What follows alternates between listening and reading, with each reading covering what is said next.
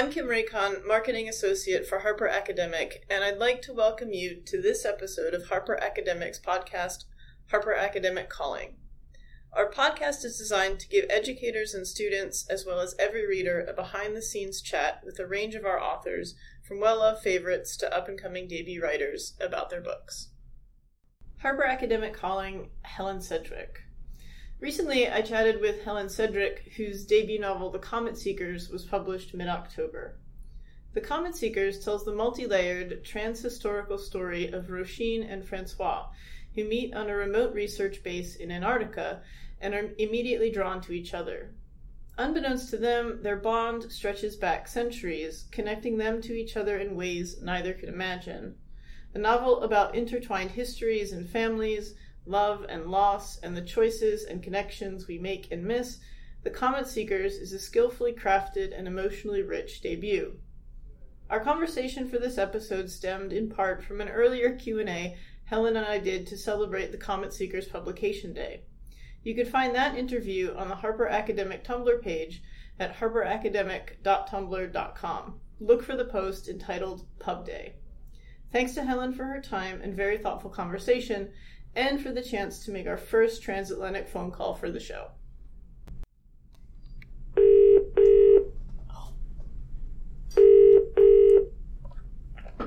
Hello. Hi, Helen. Hi, Kim. Hi, yeah. Hello. I was just looking up how to dial to America. No, it's Pages and pages. I thought it was so good. it's okay. Apparently, I was adding a number and I just kept getting a busy signal. So, was it the O at the beginning? Yeah, it was an O at the beginning. Apparently you don't need the O at the beginning. Yes, I just Googled that. Good. How are you? I'm well, thank you. How are you? Great, yeah, very well. Helen, thanks so much for being connected to us transatlantically. My pleasure. Now, I was wondering if we could talk a bit about The Comet Seekers. It's a really great, multi-layered, multi-textual novel, I think. And I'm wondering if we could start with a bit about one of the questions, a sort of flip version of one of the questions that you and I did in our Q&A. Yeah. So in the Q&A, I asked what fiction can learn from science. So let's flip it a bit. What do you think science can learn from fiction? Well, there's a huge amount of overlap, I think, between science and fiction. Mostly because both are subjects that I think are driven by a sort of quest to understand. They're both very curious subjects, and scientists and writers, I think, share this desire to try and explore the world more deeply than we see it on the surface. So what can science learn from fiction? I think a lot of modern day science requires a huge imaginative leap to really get our brains around it. I'm thinking of things like quantum mechanics, for example, particle physics, nanotechnology. These new subjects that are really working on length scales that are completely different to how we live our day-to-day lives. Right. And these subjects are showing us that the world is far stranger than we know. You know, weird things are happening in quantum mechanics, very weird things. And the only way we can visualize them and start to grasp them is by making a really big imaginative leap and allowing ourselves to live in a slightly different sort of world. And I think that's what fiction does. I think that's what writers and all artists are very good at doing, I think, is letting go of the practical realities of our day-to-day lives and welcoming a new idea, you know, opening our minds to that new idea. So I think that from fiction is a skill that can definitely be applied to science. Yeah, that's great. And now I'd like to kind of ask you a professor of practice question. So you were, and maybe still are to some degree, a research physicist. Mm-hmm. And now you wrote a novel. So one of the things that you really like is about the science part of your brain and your life is scientific inquiry and how there is always this kind of constant questioning as answers constantly evolve. How do you balance that love of questioning with trying to plot a novel? How do you not just kind of fall down the rabbit hole like Alice? Well, for me, I think writing a novel is a process of falling down a rabbit hole to quite a large extent. And certainly when I start out writing a novel, I'm not trying to stop myself from falling. I'm sort of leaping in there. Mm-hmm. So I think, in practical terms, though, I think you do have to get to the end of a novel sooner or later. Unfortunately, we can't just write forever and ever. At some point, it has to become a book, that's sent out into the world. Right. So for me, on a very on a very practical level, like I say, I normally start at the end of a book. So the first thing I write when I'm writing a novel, and this is true of the Comet Seekers, is the final scene. And that means that when I'm writing, I sort of know what resolution I'm heading towards. I know how I want the characters to feel, or the kind of understanding they've come to, or if it's a sad ending, the kind of crisis point they've reached. And the novel is then exploring how they got there. How do these people who started somewhere completely different find their way to this final scene in the novel? And I think that gives my writing a certain focus, and it stops it from going off on too many tangents, much as I would like to. So do you that's really interesting to me. Do you think that then beginnings, especially like first sentences, are really hard for you? Are they difficult for you to write since you know where you want to end up? Does the working backwards easier or not? I've never found beginning particularly hard, I must admit, but I think I definitely do tend to write my way into things a lot. So I'll write the final scene, and that normally stays. That's so far. That's been something that has remained in the final version of the book. Uh-huh. I then start at the beginning, what I think is the beginning, and write my way towards the end, and then I'll go back to the start and chop it. And I chop away quite a lot from the start of the book.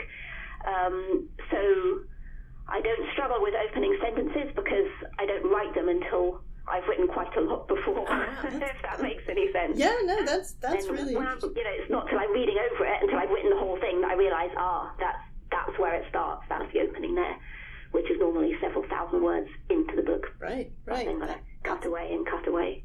So to go back, can I jump back quickly? Sure, absolutely. Book evolving as well, because I was just thinking about it there as I was answering your other question, that I think stories can constantly evolve even after they've been finished as well. I think a book is inviting the reader to interpret it in new ways all the time, and so every time it's in someone else's hands, they'll take something new from it, or they'll pick up on a different aspect or relate to a different character, and so in a way, the book can keep evolving long after the author is finished with it. And I think that's rather wonderful. Yeah, it really is. I used to teach before I got this job. I would kind of fanatically read what I was teaching, because you never know what kind of questions you're going to get in class, as I'm sure you well know. Yeah. And it is this constant sort of noticing of different things. I read The Comet Seekers again to get ready for our chat today, and it was interesting to see the differences that I picked up the second time around as opposed to when I read it the first. So that's brilliant. Yeah. I would love that. In my ideal world, every time someone reads the book again, they'll get something new from it, and interpret it on a different level, if you like. Yeah. So let's talk a bit about some of these characters in the Comet Seekers. You've said before that you think Francois might have the most difficult choice to make because he has choice taken away from him. Do you see any sort of parallels between the kind of absence of choice that Francois has that maybe to some extent Liam and also maybe Séverine has as well? Mm-hmm. Yes, very much so. I think the idea of choice was definitely one of the sort of central themes of the book for me all the way through. Absolutely, I think Liam is the most tragic character in the book for me. He just breaks my heart. Yeah. He's someone, he certainly believes that he has no choice. I'm not sure how much I can give away of the plot here, so I'm being a little bit careful. But he certainly feels very bound to his home. He feels this huge sort of weight of obligation to stay where he grew up and to save his family's farm, really, which he's the only one left who can do that. And so he feels like he has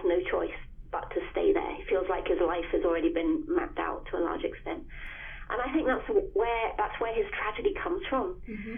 And I do think it's a terrible feeling to, as human beings, to feel like we have no choice. To feel powerless in the course our lives take. I think that's incredibly destructive for people. And I definitely think that's the way Liam feels. And you mentioned Severine as well, who is Francois' mum. And the parallel, I think, between Severine and Liam is a very interesting one, because they both suffer this terrible loss at the beginning of the book, and they deal with that in very, very different ways, but at the same time in quite similar ways. Severine is also someone who feels very bound to her home and to her family and isn't really able to leave. But in her case, I think she interprets that as a choice. She allows herself to make a choice. And I think because she kind of fights against it and then accepts it, she's able to feel like she's chosen the life she leads and is much happier for that.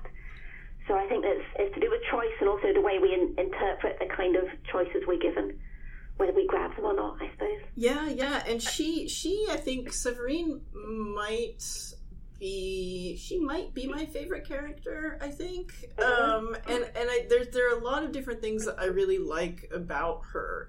And one is sort of how she is trying to sort of dance this delicate balance sort of between, at least from the perception of others, like her own son, like Francois, this line between imagination and madness or insanity. Yeah. And that's, in some ways, that makes her also follow in the footsteps of her grandmother, who she loves so much, and who kind of recognized in Severine the ability to also be able to connect with the ghosts of her ancestors. Mm-hmm. Yeah, I think it's a fascinating thing, isn't it? What we call mad, what we call reality. The way we place these restrictions on how our mind is supposed to cope with the world around us. I love Severine because she certainly embraces imagination. But I also wanted to leave it very much up to the reader as to how you want to interpret the ghosts. Yeah. Whether you want to believe that Severine is in fact mad, if she's hallucinating, if there's some kind of illness that she's inherited from her grandmother down the generations of her family, or if she just chooses to live in a sort of fantasy world because that's where she feels happier. And all these are all questions I'm quite fascinated by. And again, the sort of parallel with Liam is really interesting because at a couple of points in the book, I suggest that Liam could see ghosts if he wanted to. Mm-hmm. They sort of appear and then disappear again because he's someone who would never turn to that. Like he absolutely refuses to turn to his imagination. He just sort of he looks at the harshest version of reality all the time. And it's quite a dark place for him, and I think there's some truth in that. I think we need our imaginations to cope with what life throws at us, really. Yeah. So Severine is an extreme version of that, certainly. And her imaginative world or her sort of fantasy world, if you like, becomes her whole world. Perhaps happiness lies somewhere in between the two. Yeah, and I also think it's interesting too, this question of how many people are haunted in this book, and they can be haunted sort of in its most literal sense by these ghosts, or it can be haunted by a real kind of deep and raw sadness. I mean, one of the things that really struck me is kind of how, maybe if not sad, how melancholy a lot of the tone of the book is. Mm. And I just wonder, who do you think is most haunted in this book? To some extent they all are, you're right. And I think we all are. I think human beings are haunted. I think we're all products of what's come before us, whether we want to see that or not. And we all have a past, and you can't really shut that out. Our past is a part of who we become, and so in one way or another, I think human beings are haunted creatures. I think that's what we are. Who is most haunted? You can have more than one answer. It's okay. Oh, it's hard. I think probably Roisin is most haunted by what's happened in her own life. I think certainly her relationship and what happens with Liam is something that is going to be a huge haunting in her life, and something that she's really going to struggle to get over. So Roisin is probably the most haunted in terms of her past. Séverine, I would say, is most haunted in terms of her sort of ancestors. She gets the actual ghosts, but in a way, I would say she's the least haunted of the characters, because she's so happy with them. You know, she actually gets to live with them and argue with them and play with them, and most of us don't get to do that with what we're haunted by. You know, it kind of follows us and it whispers to us, but we can't really engage with it. And I love this idea of Séverine actually being able to engage with the people who are haunting her, you know? Yeah, and she even plays hide and seek with them. Right. I think that's definitely one way to deal with our ghosts. Yeah, and I wonder too about this idea between how love works between all of these characters, because love is something that is very complicated, complex in this novel, whether it is complicated in and of itself or whether characters choose to maybe make it more complicated than it needs to be at times. Yes, I think that's something we often do as well. We sort of overcomplicate love. Yeah, I do. I totally do. All the characters manage to do that, perhaps apart from Séverine, who again just sort of embraces the love she feels for her family and doesn't seem to worry about finding love anywhere else. Actually, she seems quite self-contained in a way. And perhaps that's because she does feel such a strong bond to her family. She sort of doesn't need anything outside of that. Roisin certainly overcomplicates. Roisin and Liam both, I think, massively overcomplicate love, and they confuse it with obligation as well, I think. Yeah. Obligation and guilt too later on in the book. And love shouldn't really be confused with those things, or at least when it is, I think it becomes more complicated than it needs to be. Yeah. But at the same time, I do think there's often, like in the love we feel for our families, I think there is often a layer of obligation mixed in with that, and it can be quite hard to separate the two. Mm-hmm. I think the book is, to a large extent, is about this sort of the desire we have to belong somewhere, you know, to be with family or with home or with the people we love, and the sort of conflicting desire we have to be free of them. And I think that's sort of that pull, that kind of push-pull between wanting to belong and wanting to be free. It can also be seen in a sort of wanting to love, but also feeling the obligation that comes with that can mean a lack of independence, perhaps.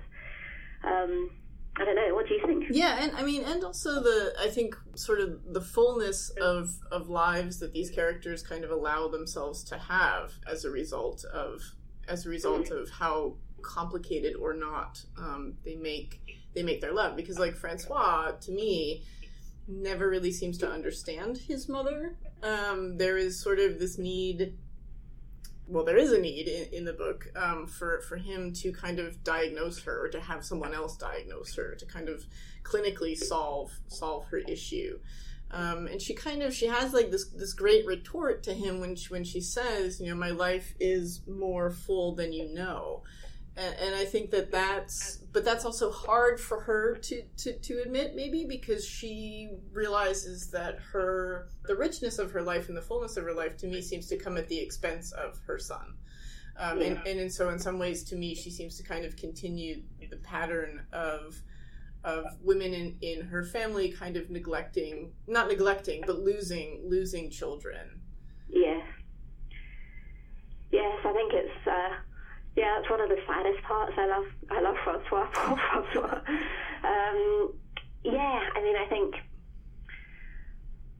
I think it's there's a huge separation between them. I think they're very close in that they've lived together all their lives. They're physically very close, and they grew up in Francois' childhood. He was very close to his mum, but at the same time, there's this distance between them that he's never going to be able to cross. And she knows that, and it's very. She recognises that, and it's a sad moment in the book. And I think maybe Francois recognises that he can never completely know his mother. I think maybe I hope one day he'll be able to let her go. I'm not sure that happens in the book, but maybe it will happen after the end of the book. Mm-hmm. But at the same time, I think we never do completely know our parents. You know, there's always this hidden bit of their lives that happened before we came along. Do you ever feel that? Yeah. There are people, human beings there that I will never know, that then kind of later turned into my parents. I wish I could have known them then, but that's not how it works. Yeah, it's not how it works at all. I mean, my parents, particularly my dad, tells me these stories of things that he did, and I just kind of look at him like, really? You did that? So yeah, there are these mysteries and these secret stories that we don't sort of have either any access to at all or complete access to. Mm-hmm. We don't seem to get kind of the full picture, whether it's a story not being told or just sort of how the dynamic works, the inability of children to see their parents as people, really, and not just as parents. Mm-hmm. Yeah, definitely. And particularly in the book, I think there's a lot of that directed at the women as well. Mm-hmm. They're being seen as sort of mothers rather than whole people, or as somewhat girlfriends to come and save, or all that sort of boxing that we do of one another. Yeah. Trying to force people into these roles. One role can never be the whole truth of a person. Yeah, and one of the other things, and we have talked about this a little bit before, but one of the other things that I really loved about this book is your inclusion of the Bayeux Tapestry, which of course is not actually a tapestry, it's an embroidery, but it doesn't sound as cool. So why was the Bayeux Tapestry such an important part of the fabric, which is a terrible pun. I totally admit that was an awful pun, but why is the Bayeux Tapestry such an important part of the fabric of the Comet Seekers? Oh, there's so many ways to answer that. I think the idea for the book started with a combination of two things. I knew that I wanted to write about science, about astronomy, about comets somehow, but I also knew I wanted there to be a really strong historical element. I knew that I was somehow writing about the present as a product of the past, how what's come before, you can't be ignored, it's part of what we are now. And so I was trying to think of a historical, something that combined this sort of sense of history with comets or the stars or the night sky. And of course I thought of the Bayeux Tapestry because of the beautiful embroidery of Halley's Comet on it, which is quite famous, and I thought maybe that's a starting point. So I looked it up, on the internet. I think I've seen it in person once when I was at school many, many years ago. I'm not even quite sure that I did. I might have just imagined that. But certainly I've looked at it many times now on the internet. And it's really a fabulous piece of embroidery because underneath the comet, you've got this group of soldiers who are kind of standing up looking at it in awe. And I think they look so modern in a way. Elsewhere on the tapestry, everyone's kind of killing each other and all that kind of stuff. Mm-hmm. And then you've just got these people who could be, they could be guys, students now just staring up, looking at the sky and thinking, wow, that's amazing. And I thought that feeling, that the way that they in the past could look up and love the sky is the way that Roisin now in Ireland is looking up and loving the sky. And I thought that's the connection. So that's when the Bayeux Tapestry first arrived in the book. Yeah, that's great. But I didn't stop there. I started doing more research and reading about it and looking at it day after day. As every good academic does. I'm sorry? As every good academic does. Thank you. And I came across Elske Fu, who you might actually know how to pronounce her name correctly. I wouldn't bet money on that, but okay. What would you say, Elske Fu?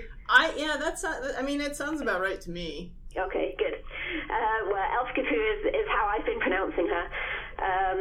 And she's one of the mysteries of the tapestry, and I love this idea of the mysteries of the tapestry, that there's this incredibly well-studied, well-known historical embroidery, and there's loads of bits of it that we just don't understand. We don't know where they came from or what they were about or what they meant. And I decided to start telling her story.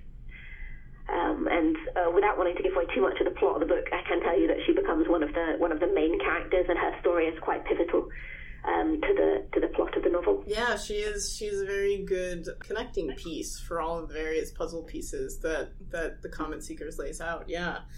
And she was also, I mean, that whole part was one of my favorite parts. It was really great to read a story of someone who I've heard about before and thought about before, but didn't really know that much about. So it was a nice experience to imagine who that person could be. Mm. Yes, it's wonderful, isn't it, to think that she almost certainly was a real person. At least that's my understanding, is that it's thought that she was a real person, and it was perhaps a scandal or something that had happened at the time that people would have been familiar with then. Yeah. But those details have been lost, and we've no idea now who she was. But I love the idea that she was a person. She had a whole life, and now she's just standing there in the embroidery looking defiant. Yeah, completely defiant. It was really great. It's one of my favorite images from the tapestry. Mm-hmm. This nice image of this woman refusing to kneel, refusing to kind of bend and yield to the pressure that is literally right in front of her in the form of that cleric. Yes, absolutely. Yeah. So, okay, last question. This question is kind of a recurring question. Since this is for Harper Academic, our primary audience is going to be teachers and students. Mm-hmm. Who was your favorite teacher? Who is my favorite teacher? Yeah, you can also pick more than one here, too.